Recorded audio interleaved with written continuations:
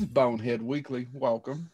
Last week, we had week. part one of our interview with Steve Mitchell. There you go. I was going to say Mr. Mitchell, but I was trying to let you all be involved. Mr. Steve Mitchell.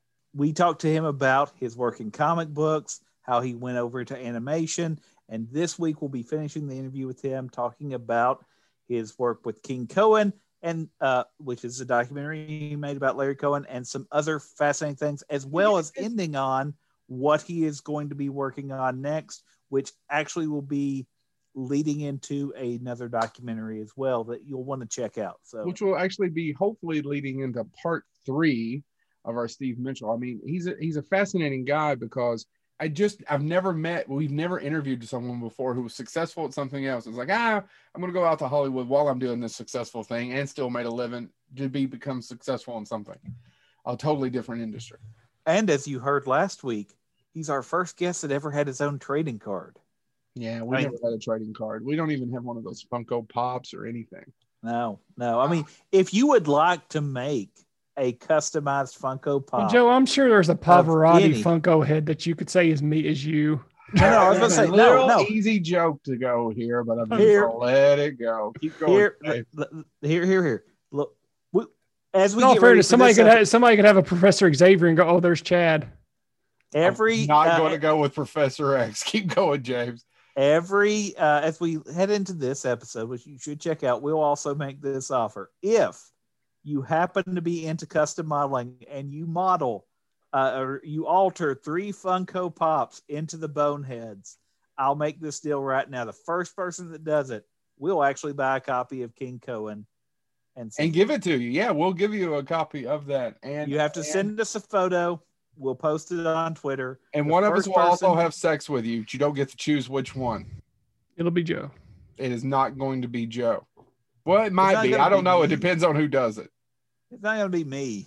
It could be. One of us has to do it. I didn't make that part of the deal. Well, you just heard it come out of my mouth, son. You're already signed up. No, that's not how that works. We are a limited liability corporation. I'm not taking that liability. We are LL something, and you're going to LLA somebody. I'm more going to be like LL Bean Gone. And on that note, enjoy part 2 of Steve Mitchell. Yeah. So you get this.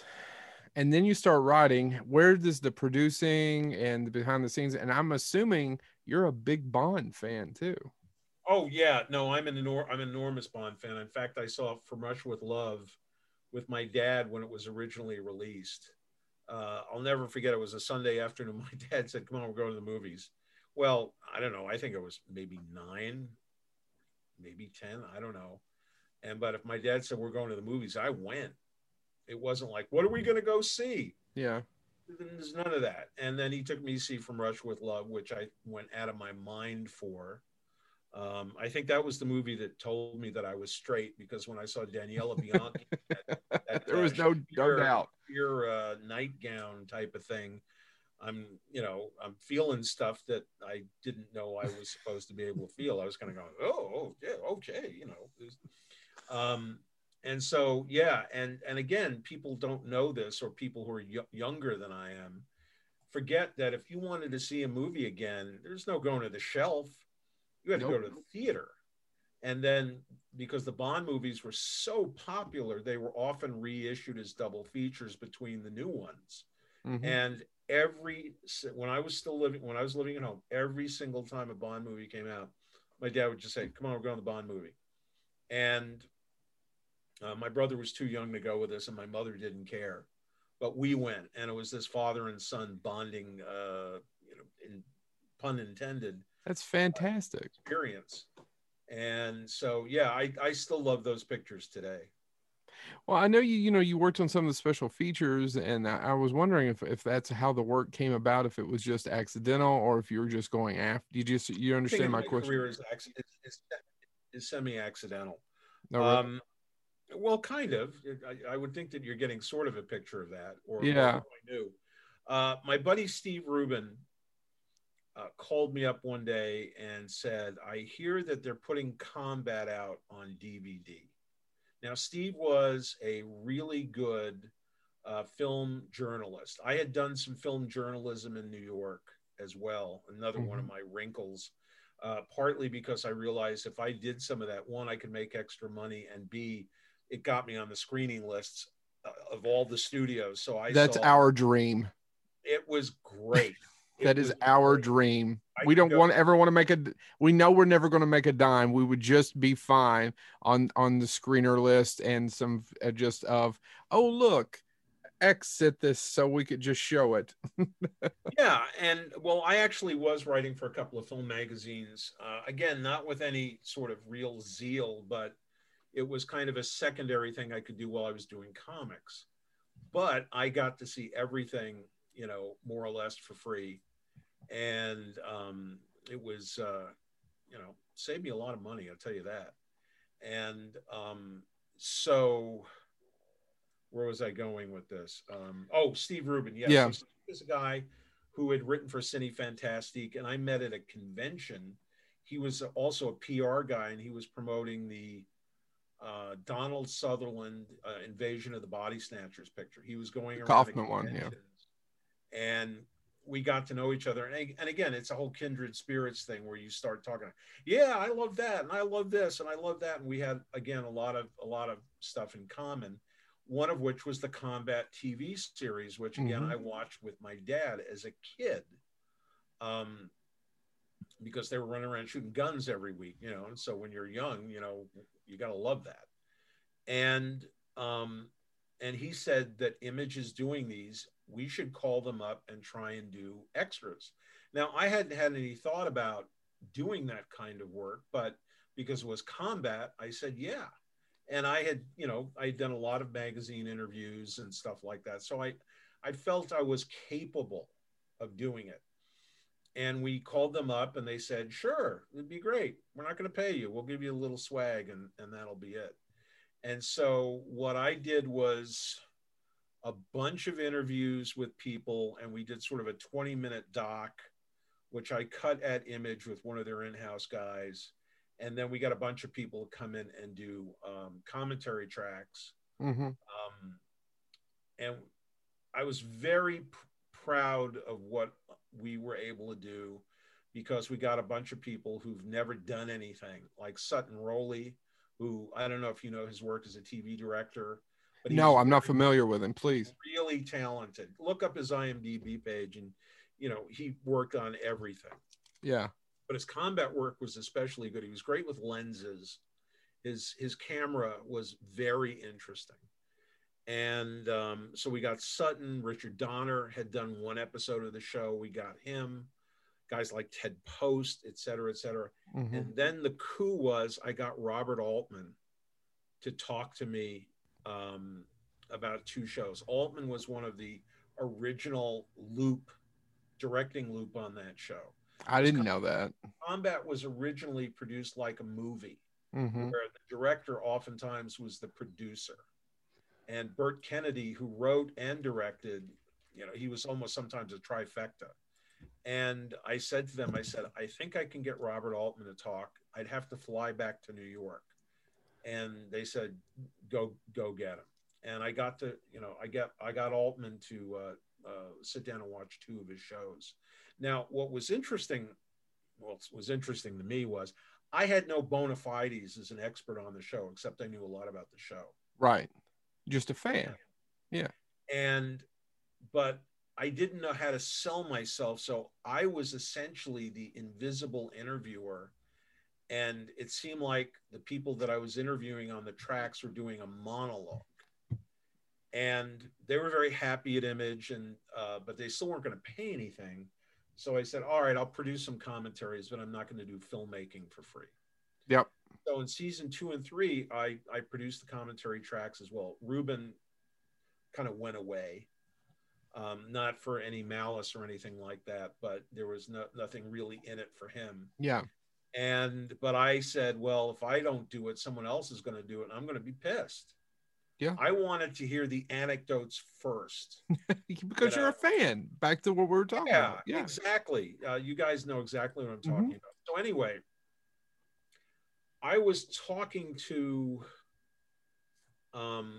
one of the few female writers on the show, a woman named Esther Mitchell, no relation, although her husband, Bob, that was my dad's first name. So every week I'd be watching the show, and every once in a while they'd write a script and his name would be on the screen. I'd say, "So how's the script this week, Dad?" You know, what do I know? I was an idiot kid. But one of the editors up there was listening to me chat them up and said, "You know, you've got a halfway decent voice, and they seem very relaxed if you take the formalness out of it. Mm-hmm. So would you mind being on the track?" And I said, "No, I don't mind at all. If it's going to make it easier for you guys, I just have to justify myself." And then I just sort of thought of this intro where I would say, "Hi, everybody. I'm Steve Mitchell, DVD special feature producer for Combat season 3, 2." And I would just introduce myself as having that job. And that, in my mind, validated me. And I think I was able to hold my own. And so the commentaries became very chatty. They weren't, I learned a very interesting trick is you have to take something that's formal-ish and turn it into a chat or a conversation. You know, like if you guys were doing a commentary track, like what we're doing now, having a conversation. And so I got on the microphone, I think it might've been in season 3. And then I did the seasons 4 and 5. And then because they were successful, they were also paying me a bit to produce film and docu stuff. And because of Combat, I got my feet wet as a commentator or commentarian, if that's even a word. And Works then for me. Basically it gave me a chance to do filmmaking. Yeah. And so that was very important to me. And I'm sorry, I just got distracted by the clock here. So let me just move a little faster. That's okay. And when I was working for Image, they were very happy with what I was doing. And that's where I first got my idea for King Cohen. It wasn't called King Cohen. It was a Larry Cohen documentary, because I realized, I said, you know, I need to sort of maybe do my own stuff. But in the meantime, and they said, "Gee, sounds great. You know, maybe we'll acquire it once you make it." I was looking for them to finance it. And I'm sure you've talked to a lot of guests where they say, getting money is the absolute toughest part of the business. Oh, brother. Well, and this is something we talk about with a lot of filmmakers now. It's never been easier to make a movie. It's never been harder to make a buck at it. And to get bucks to make it in the first place. Yeah, it's never been harder. And so the Larry Cohen thing got backburnered for me, but I continued to do extras, and I did things like Never Say Never Again, Casino Royale. I did a few other things which I can't remember right now. Oh, I worked on Sleeper Cell. I did a few other things, but it was tough to do that kind of work because the money wasn't really there. The budgets weren't there. Yeah. And go ahead. Well, no, I was going to say before we start on King Cohen, I've got a really different question because I kind of want to end with, because we love the documentary. Oh, thank you. And what I want to ask is, I feel like you're one of those guys. I'm sitting there looking at your IMDb, was researching stuff. James researched some stuff. Chad did too. And I'm sitting there going, I just don't think this represents your body of work. And I'm curious, how much have you ghost written on? How much have you done that's nowhere even near being listed? What's interesting is I did ghostwrite a movie or two for Jim, I think. I wrote a number of scripts that weren't produced. Yeah. And I still, you know, things I wrote on spec for myself and things I wrote on spec for money. Yep. You know, being a freelancer, sometimes you have highs and lows, you have busy periods, you have not busy periods. My comics career ended in the beginning of the 2000s because I think I was fired because of ageism. You know, one day I was in the business and then I wasn't. And that, I have to say, that was a low point for me, because I'm going, well, wait a second. I also worked on the Spawn animated series as a storyboard guy. And my interest in inking comics was on the decline. If I was with the right penciler, I would have fun. If I was with the wrong penciler, it was work. Comics was never work for me when I was enjoying it. But I, you know, in in the beginning of the 21st century, I was trying to transition out of comics and into other things. And it's tough. I got a crash course in finding out how hard it is to get money for a project. Yeah. And so I had a number of scripts that I got paid for that didn't get produced. I had ideas for things that I couldn't get off the ground. And it was hard then, and it's much harder now. You know, God, I miss the 80s. We had go picture in a week. That doesn't happen anymore. I mean, if you're a name, maybe, but not for, you know, working class schmucks like myself. I think it's only 3 or 4 people in the whole business, less than a half a dozen that happens. With that name of that you're just able to, and then it's a go thing in a week. You know, it's and one of the things that I learned was this very interesting turn of phrase was, we said, well, I mean, at one point I had written a feature-length version of Combat as a you know, and John Dahl, who is an excellent director. Yes. Red Rock West. He primarily was making a living as a high-end cable episodic guy. Yeah. Primarily because I think he wanted to stay in Los Angeles, but he was getting the cream of the shows that were being done then, and I'm sure he still does. He's a wonderful director. And he did a lot of the great, some of the best Dexter episodes. That's what I was thinking, Dexter's Chad. Thank you for great. bringing that up. Any if you look at his IMDb, you just look at his credits, and it's just all great shows. And we had a meeting with him. We approached him, and he really was interested. And I said, well, John Dahl kind of matters. And then we tried to present that to feature people who I think actually knew his features, and they knew he was a good feature director too. And they said, well, he doesn't mean anything. Well, one of the things that you may not have heard is that, you know, people say in April of, let's say, 2020, so-and-so doesn't mean anything. And then by March of 2021, that person is the hottest director on the planet. Yeah. And vice versa. So I always thought it was a load of shit. It is a load of shit. Heard that, you know, because the thing is, talent is talent, except in Hollywood. And, you know, it's one of those weird things where Hollywood used to be a meritocracy, except when you're trying to make a deal. Yeah. You know, when I grew up as a fan, I would always go and see films by people whose work I admired. And that was DPs, composers, actors, directors. It didn't matter. If good people were involved in a project, I would want to see it. Yep. And that's changed. Yeah. Well, we're in the interest of time. Let's start talking about King Cohen. I got a little more time than I said, but I just need so let's do it. Yeah. Well, and because I want to talk about, you've got the Blu-ray out, right? Yeah.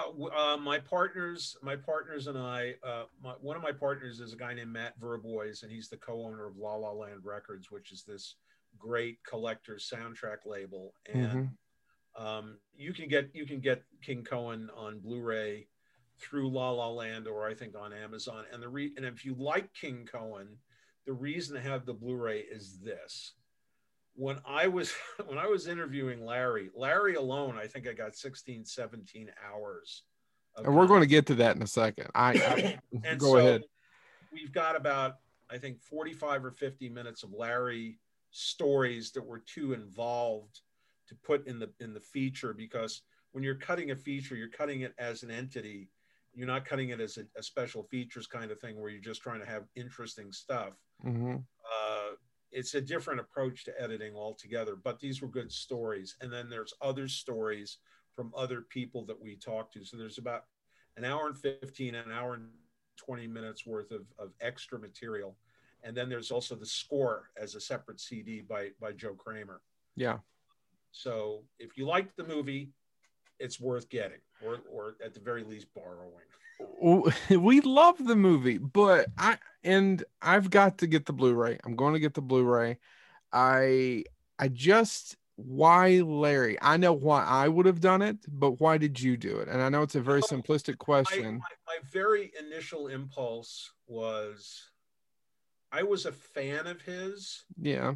And I occasionally was hearing commentaries from him, I think in the laser and early DVD days. And I knew his story. And it's interesting how his story is a little parallel to mine, because he grew up in New York City, loved New York City, and then moved to Los Angeles and fell in love with Los Angeles. And I remember reading an interview with him one day. He said, I love living in LA, but I love working in New York. And I said, I get that. Now, I haven't had that ability to do it quite like he did, but it's a parallel thing. Also, Larry was a movie nut. I was a movie nut. I just felt kind of a kinship to him. And also, I like independent movies. I like movies that sit in the middle. You know, I also don't mind low budget movies if they're interesting.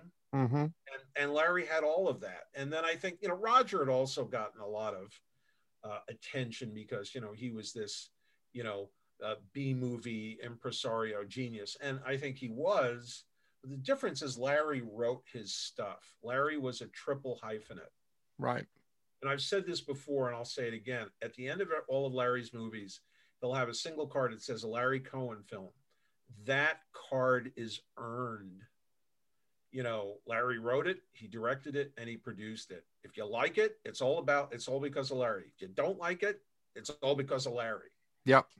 And he just seemed like he was a ripe topic for me. I agree with that, because you're absolutely right. It's probably the same thing in comics where Stan gets all this attention and no one's trying to, well, there are people who try to take it away, but there's so many other folks out there who had such a large impact, right? And they don't get as much attention. And Larry Cohen is one of those people who started writing in television, and I'm trying to remember, and then just kind of built a very independent movie empire, for lack of a better word. I mean, his damn house was the set in so many movies. And boy, it was weird to go to that house the first time. Was it? Yeah, because I'm going, wait a second, I've been here. Yeah. Well, yeah, I was watching your documentary, and I'm going to get the movies all screwed up. But I didn't realize how often you saw it. Yeah, well, I think it's in the movie. It said Larry liked shooting his house because he could get up in the morning and not commute to the set. You know, and he strangely made it work, I think, most of the time. Not all the time, but most of the time. Yeah, yes. But go ahead. Oh, I was just going to say, I think that the documentary worked on me as well because it's got a lot of heart. Like, it actually took me a couple moments when, you know, talking about working with these older actors. And I think there's a part in the film where, you know, who has a mortgage to pay, who is just looking for work, who is, and I think about that because I do think that there's so much talent that is out there, kind of alluding to what Joe was saying, that, you know, they are still phenomenally talented, but they don't get the press. And to see that, it was just fascinating. And there's so much heart in your documentary. So it's just, even if you're not familiar with Larry Cohen, and you will be after you watch the documentary, there's just something about what he did outside of even the films, about what he valued, and those values show up in the films, but the documentary really shows that. So I just wanted to say thank you for that. That was fascinating. I appreciate that. You know, it's interesting when you make a movie like that, there is no script.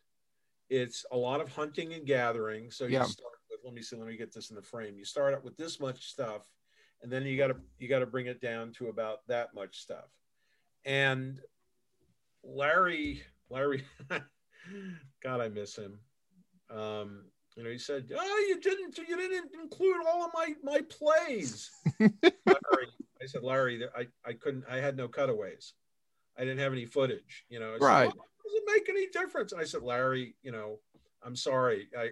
He says, "Oh, you should have done a mini series." And I said, Larry always gave me a hard time about everything, but I adored him.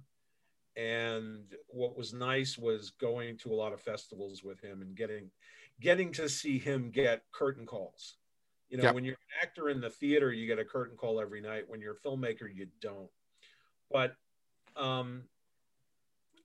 the movie, I found the movie in the editing room, Mm-hmm. and I knew I was going to do a story about a guy's career, and each of the movies that I focused on revealed something to me and hopefully to the audience about who he was.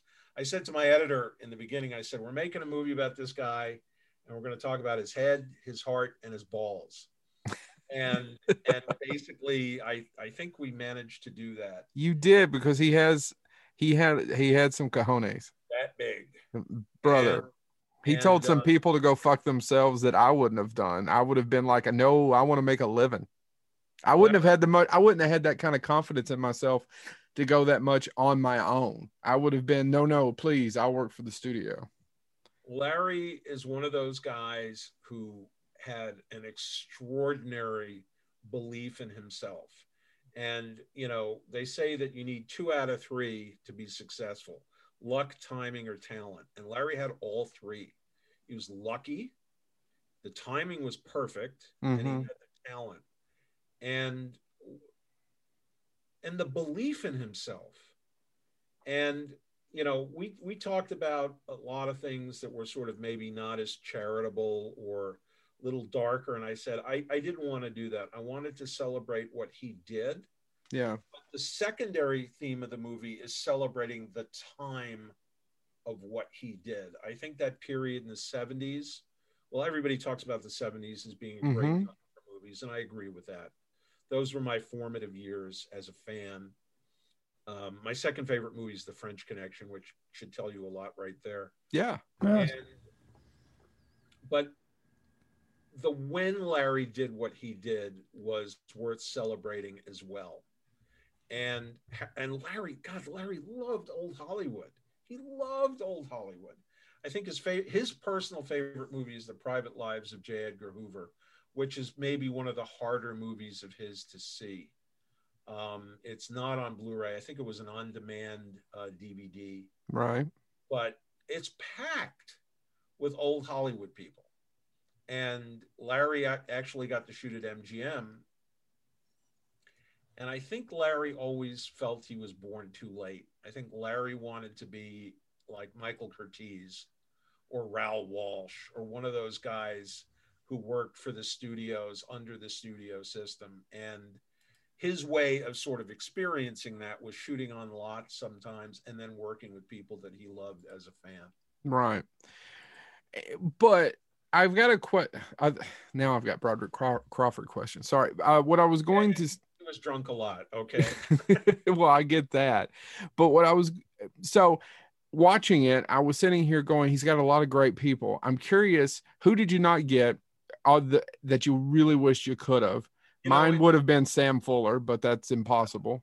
He was kind of dead. That's what I'm saying. I just said that's impossible. I read his book too. Is The Fourth Face, I think. It's a great book. It's a great book. I'm a big fan of Sam Fuller's. And Larry's house used to belong to Sam Fuller. Oh, is that in the document? I don't remember that. I didn't know that. I don't know if we put it in there or not. I don't think that's in there, but I didn't know that. Yeah, his house used to belong to Sam Fuller. So, you know, and each decade sort of had a hyphenate. Sam Fuller was a 50s, 60s hyphenate. Larry was a 60s, 70 hyphenate. And now I guess Quentin Tarantino is the current big hyphenate. But there are not a lot of those guys. No. You know, I don't have many regrets about King Cohen. I do feel that I may have screwed up in a couple of situations. One, I really should have chased Tony LoBianco harder. And for 2 reasons. One, you know, he's in God Told Me To. And 2, he's in The French Connection, for crying out loud. And The 7 Ups, which is another favorite of mine. Yeah. And I just saw that last year, by the way. I've never seen it before. I love it. Best car-on-car chase ever done, I think. Really? Yeah, because it's New York City. There are too many things that can go wrong when you're having a car chase. So it's great. And it's art in terms of the route that chase takes. It's more or less accurate. Oh.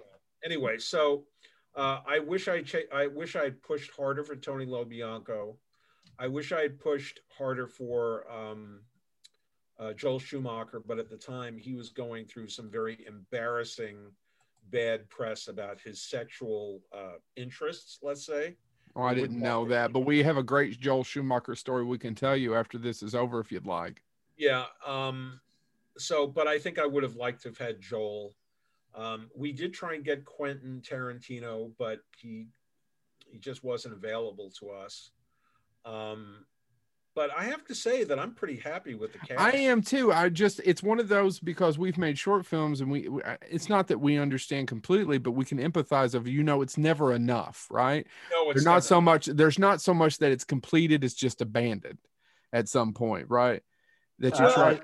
I used to have a professor that when I was working on my dissertation, he always said, just remember, great works of art can never be completed. They must be abandoned. And I think that was just him giving me an out. But yeah, I'm not sure I completely agree with that. But sometimes, like, for example, there were one or two other people who I could have talked to, but we literally didn't have the money to do the shoot. Mm-hmm. You just get to the point, you say, is it worth digging into our own accounts for the money that it's going to cost to shoot that day? And then you have to make a decision. But the names that I told you, especially Tony LoBianco and Joel Schumacher, are the two I really wish I had been relentless about, and I wasn't. Yeah. The other question I have is, what story did you get that was either shocking or you didn't see coming? Or something you didn't know, maybe Larry? At all? Yeah. Oh, Jesus. I mean, I got hours of that. Okay, good. There is no one story. I mean, I tell you the one story that, and this will make sense to you. Now, Larry told me he took credit for the car chase in the French Connection. That somehow I think he might have been considered to write it. Mm-hmm. And because Phil D'Antoni had produced Bullet, they were looking for another car chase. And Larry is a New Yorker. Pardon me. I think Larry is a New Yorker, said, why don't you have a chase between a car and a subway?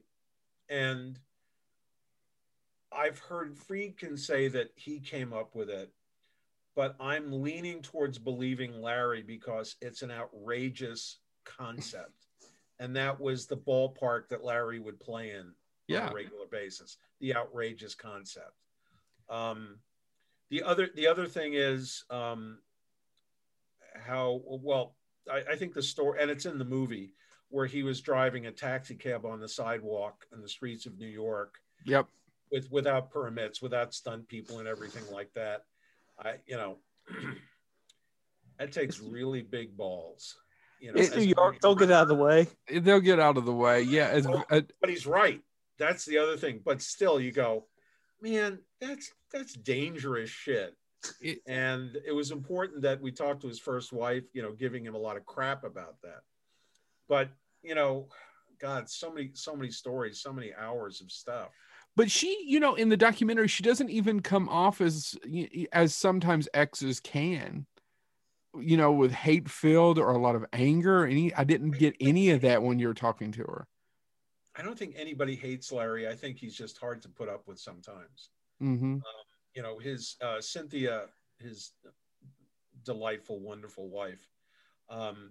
Every once in a while, I think we'd gone to a couple of festivals, and every once in a while, Larry's being, no, I don't want to eat there. I want to go eat in there, and she sort of look at me like, look at him today.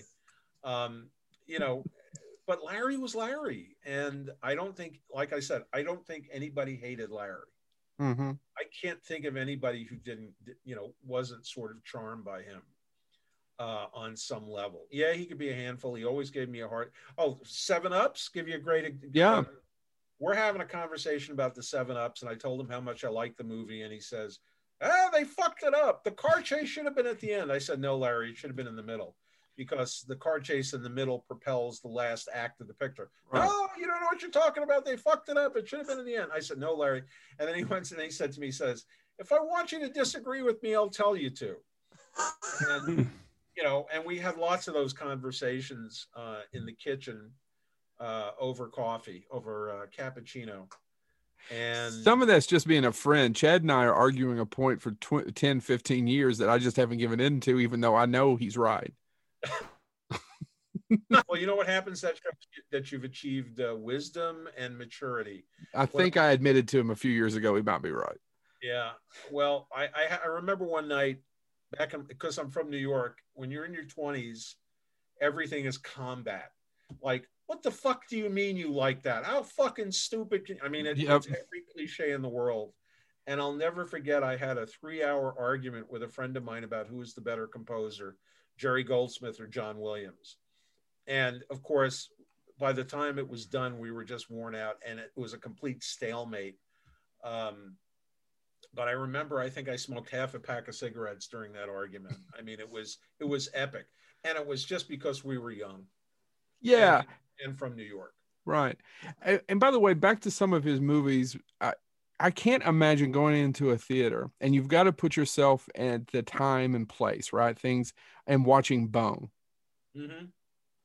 And have it, and then Bone in either the theater, actually, by the way, I only saw Bone on home video. Yeah. That had eluded me. Yeah, I saw it a few years ago, and I think I may have actually caught that. Turner Classic Movies does a great job, and that's probably where I caught the 7-Ups too. Mm-hmm. Of if you Friday, Saturday night, sometimes they have that late night cinema, and you can catch some really good things, and sometimes things that are out of print. Has been on that late night, midnight slot or whatever it is. Mm-hmm. The Underground, I think. The Underground, yeah. It's a great way to catch some stuff, but you have to be looking for it. Yes. Yeah. So back to watching this unfold, and maybe you thought this was, if it was sold as a horror film, you go in and watch this. Can you imagine? Yeah. Well, it's interesting. I've always maintained that if Bone had been a hit, and Bone was, we talk about it in the documentary that nobody knew what the hell to do with it. Right. But had Bone been a hit, I think Larry's career would have been totally different, because inside Larry was, I think, a playwright. Uh-huh. Larry loved the theater. He would go to New York literally just to go to the theater. And the Bone is clearly something that could have been done as a play. Right. Honestly. And I think because people didn't go see it, and Larry was always about the money. He wanted to make money as a producer, but he said to me once, he said, I want asses in the seats to see my movies. Yep. And so that's how he started to take these odd combos of social commentary and put them together with genre. And, someone asked me well after I'd finished making the movie, says, what is the connective tissue in Larry Cohen's work? Which was a good question that I'd never even thought of. And I realized, I thought about it for a second. I said, well, Larry was a critic. He was a social critic, that all of his movies have something to say, and all of his movies are really about something other than the exploitation hook. Right. And that's why I mean, listen, I'll be the first one to admit, I don't think all of Larry's movies are perfect. I don't think all of Larry's movies really quite stack up.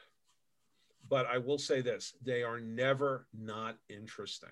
That's right. I mean, Q, and there was, I'm not a huge fan of The Stuff, although The Stuff is one of those that people talk about. Thank you.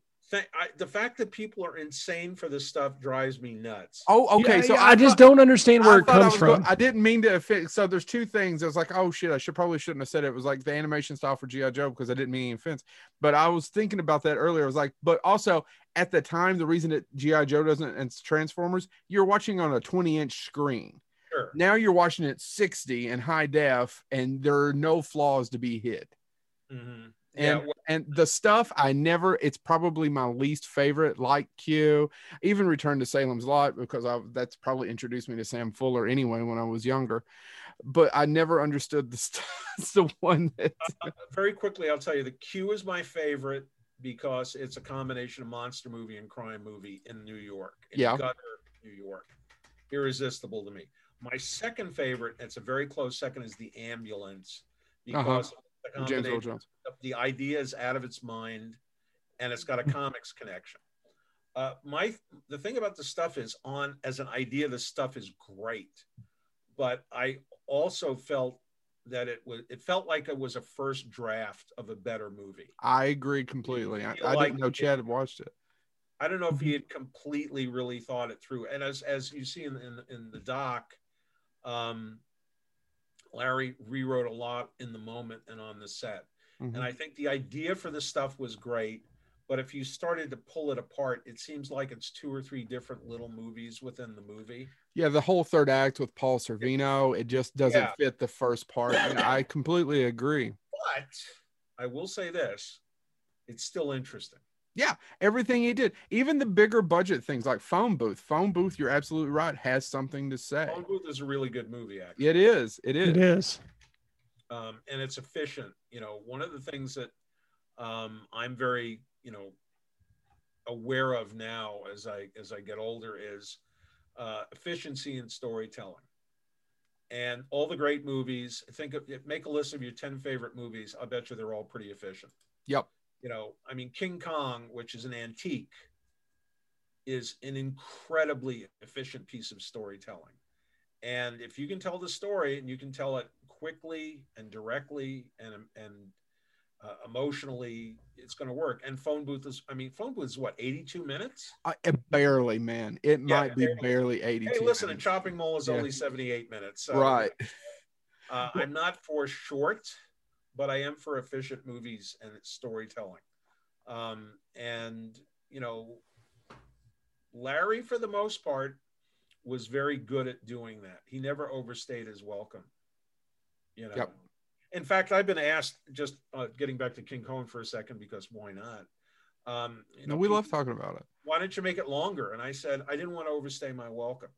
And I will tell you something else. You're talking about, even if you don't know Larry, and the movie passed what I call the wives and girlfriends test. The guys like you would go, maybe their wives or girlfriends would go, well, I never heard of this guy. Who's this guy? Some of the best compliments I got were from the wives and the girlfriends saying, I never heard of this guy. He's great. And, I've said this a lot, but I'll say it again for your audience, is the most important thing in any story are great characters. And Larry's a great character. You become involved with him. You've become fascinated by him. And then, the trick then is not to overstay your welcome. I could have made a 2.5-hour movie and not broken a sweat. Yeah. But, and some people said maybe at an hour and 40, I think it's about an hour and 40 minutes. Yeah. It might've been a little too long. I said, no, I don't think it was too long. No, it wasn't too long. And I'll give you one more compliment. I watched it probably about 9 months ago, well before I ever knew we were going to do this, had no inkling that we were going to do this. And then my wife I'm in the basement, and this is where all this madness takes place. And she came down after the kid was asleep, and she was, what the hell is this? And I tried to explain it to her, and she's in the movies. And then she sat down, and you're right, we finished it late that night because she was completely into it and interested into his career. So congratulations, my man. Well, thanks. The whole experience was very gratifying for me. I don't know what I expected I was going to make when I had the idea, but in the process of doing all the interviewing, and then especially with Larry, again, you hunt, you gather, and then you find the narrative. But it's weird. I watch it and I find it interesting to watch just as a viewer. Yeah. I didn't know that could ever really happen. That's awesome. We were very lucky. We were very lucky to get the people we got. We were very lucky. Larry helped get us get J.J. Abrams. A quick thing. I had the J.J. story in the back of the movie as kind of an Easter egg, or like one of those Marvel cutaways in the middle of the end credits. And Larry started beating the crap out of me. He said, "You're an idiot. You should have it up front. He's a star. He's a big deal." And I said, "Yes, Larry. Okay, Larry. I'll take care of it, Larry." And then I said to my guys, I said, "Yeah, he was right. He was right. It's a great way to start it out. And it's a good story. It's a tone setter." And the other thing is, I remember going to a seminar one night with Ed Zwick and Dick Wolf a long, long time ago. And Ed Zwick said something I never forgot. He said, apropos of nothing, he said, "It can always be shorter and funnier." And once I discovered there was a lot of funny with Larry, I said that was going to be one of my spines. Always look for the funny. Yep. And the he said thing between him and Fred Williamson was one of the first things that we cut, and in many ways was a little bit of a tone setter in the rest of the picture. Yep. And I was able to get that with Moriarty with the hair pieces, which was great. And then, Fred and Larry again on original Gangstas going back and forth. So I was also able to do that thing which they teach you in screenwriting school, which is, setups and payoffs. Yep. But again, I didn't know we were going to do that. It's just that's content dictates form when you're doing a documentary, I think. Yeah. Man, you've got one more question, James. I was to say, I know we're almost out of time, but I have to ask this because I've been burned by IMDb before. Yeah. I love King Cohen. Is the listing that you're working on a film about comic fans who become comic legends? Yeah, very, very quickly. One of the projects I want to do is a thing called True Believers, which is about the first generation of comics fans that became pros. And it's kind of my story because I was part of that group. But it's really about, if you know anything about the history of comics, is guys did comics because they couldn't get illustration work. They couldn't get magazine work. They couldn't get newspaper strip work. And comics paid fast. Well, the Blue Jean generation, as I call them, they wanted to do comics as they wanted to do comics. And I have a Patreon page called True Believers, which is something, which we're going to use for fundraising when the time comes. During COVID, it was silly to even start. But what I did is, for anybody who subscribes to it, I do a podcast talking about my experiences in comics. And when I first started doing it, I was doing 20 minutes or something like that on a topic. And now I'm doing them like twice a month. And I have my friend Cy Voris is a screenwriter, and I've done a couple. Mark Chiarello, who's my friend who worked at DC as the art director for so many years. He and I did one, and it went so well. We're going to do another one, I think, next week. And now, so we have a whole bunch of content where I talk about my comics past and my experiences and the people who I knew.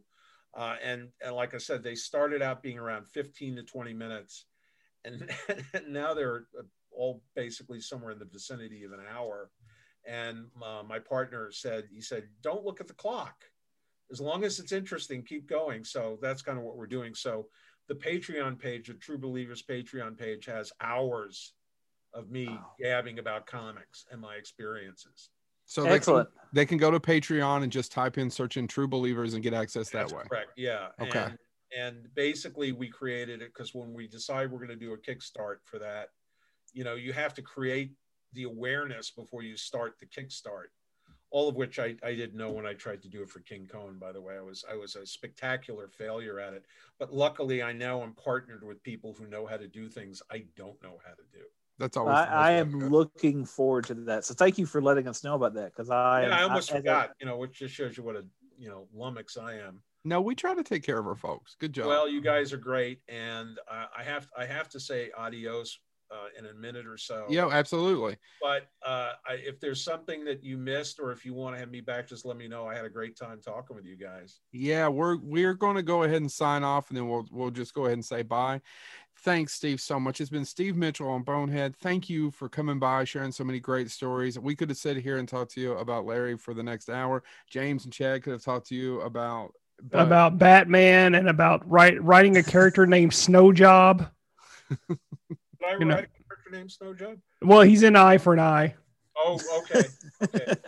I will tell you one quick Batman-related thing. I was working for Neil Adams at his studio Continuity Associates, and Alan Kupperberg and I worked with Neil and Dick Giordano, who were partners.